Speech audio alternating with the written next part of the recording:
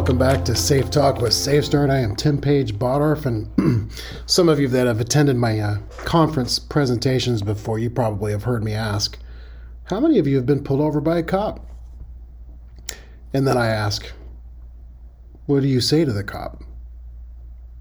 Or do you actually say to yourself, great, learning opportunity? You know, law enforcement in the U.S., Canada, and even Mexico will look for risky drivers during the annual Safety Enforcement Week, this July 10th through the 16th. So North American enforcement officers, they're going to spend that week issuing warnings and citations to commercial and passenger vehicle drivers. So I'm not trying to out them. I'm just letting you know that that's the week that's been designated. And so typically what they're going to look for is speeding, distracted driving. Are you following too closely? Have you made an improper lane change? Drunk, drugged, DUIs, all that type of driving, and any other risky driving behaviors. That's going to be the focus of this year's summer's Operation Safe Driver Week. So the U.S. Department of Transportation and the National Highway Traffic Safety Administration, they have just recently reported that over 38,000 people were killed in traffic accidents nationwide, and that was just in 2020. The most fatalities recorded on U.S. highways since 2007. While crashes and traffic injuries declined overall, fatal crashes increased by 6.8%. You drivers that are in Canada, you fared much better, according to Transport Canada's National Collision Database, which contains data on all reportable motor vehicle collisions in Canada, and that the provinces and territories that they provide each year. But the year 2020 saw a small decrease in the number of fatalities and serious injuries, and saw a significant decrease in the number of injuries.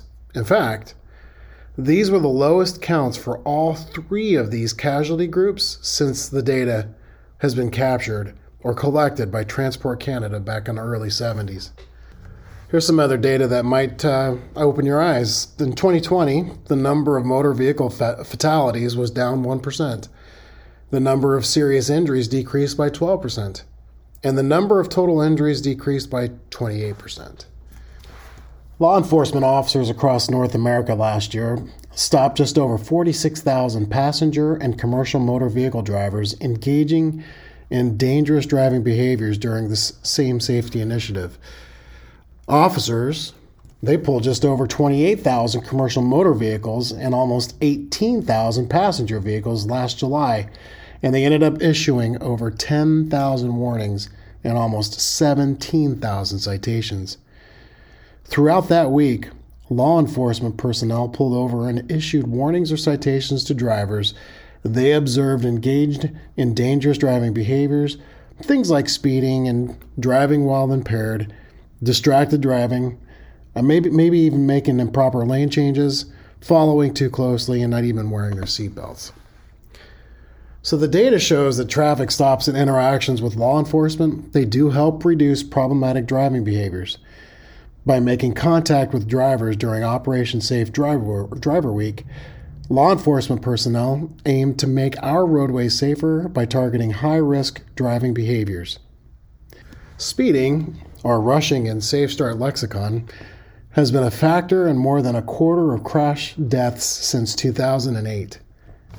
It's probably best just to leave with plenty of time so that way you can reach your destination and avoid the rushing trap.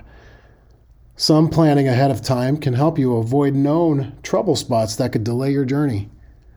With distracted driving, or mind not on task, with a fair amount of rushing and complacency, is suspected of claiming 3,142 lives in 2019. Defining distracted driving is not one of those easy things to do, but it is any activity that diverts attention from driving, like including talking or texting on your phone, eating and drinking, fiddling with your stereo or entertainment or even your navigation system, but anything that takes your attention away from the task of safe driving. Now remember, the second definition of rushing is multitasking. And texting is quite often the most alarming distraction. Sending or reading a text takes your eyes off the task, and in this case, the roadway, for 5 seconds. And at 55 miles per hour, or at least 89 kilometers per hour, that's like driving the length of an entire football field with your eyes closed. Now, using a cell phone or at least while you're driving, it does create enormous potential for deaths and injuries on our highways.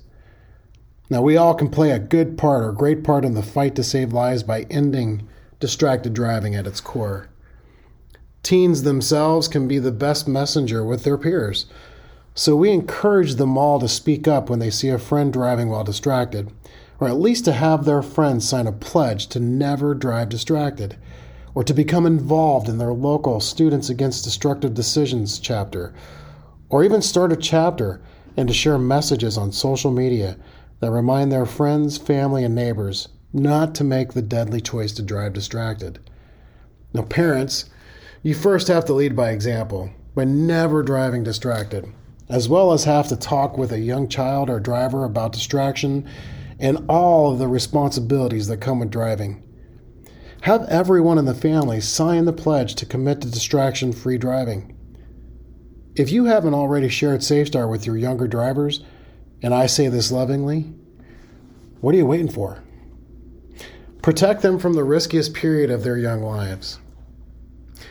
Our educators and our employers can also play a huge part. Spread the word at your school or workplace about the dangers of distracted driving. Even ask your students to commit to distraction-free driving or set a company policy on distracted driving.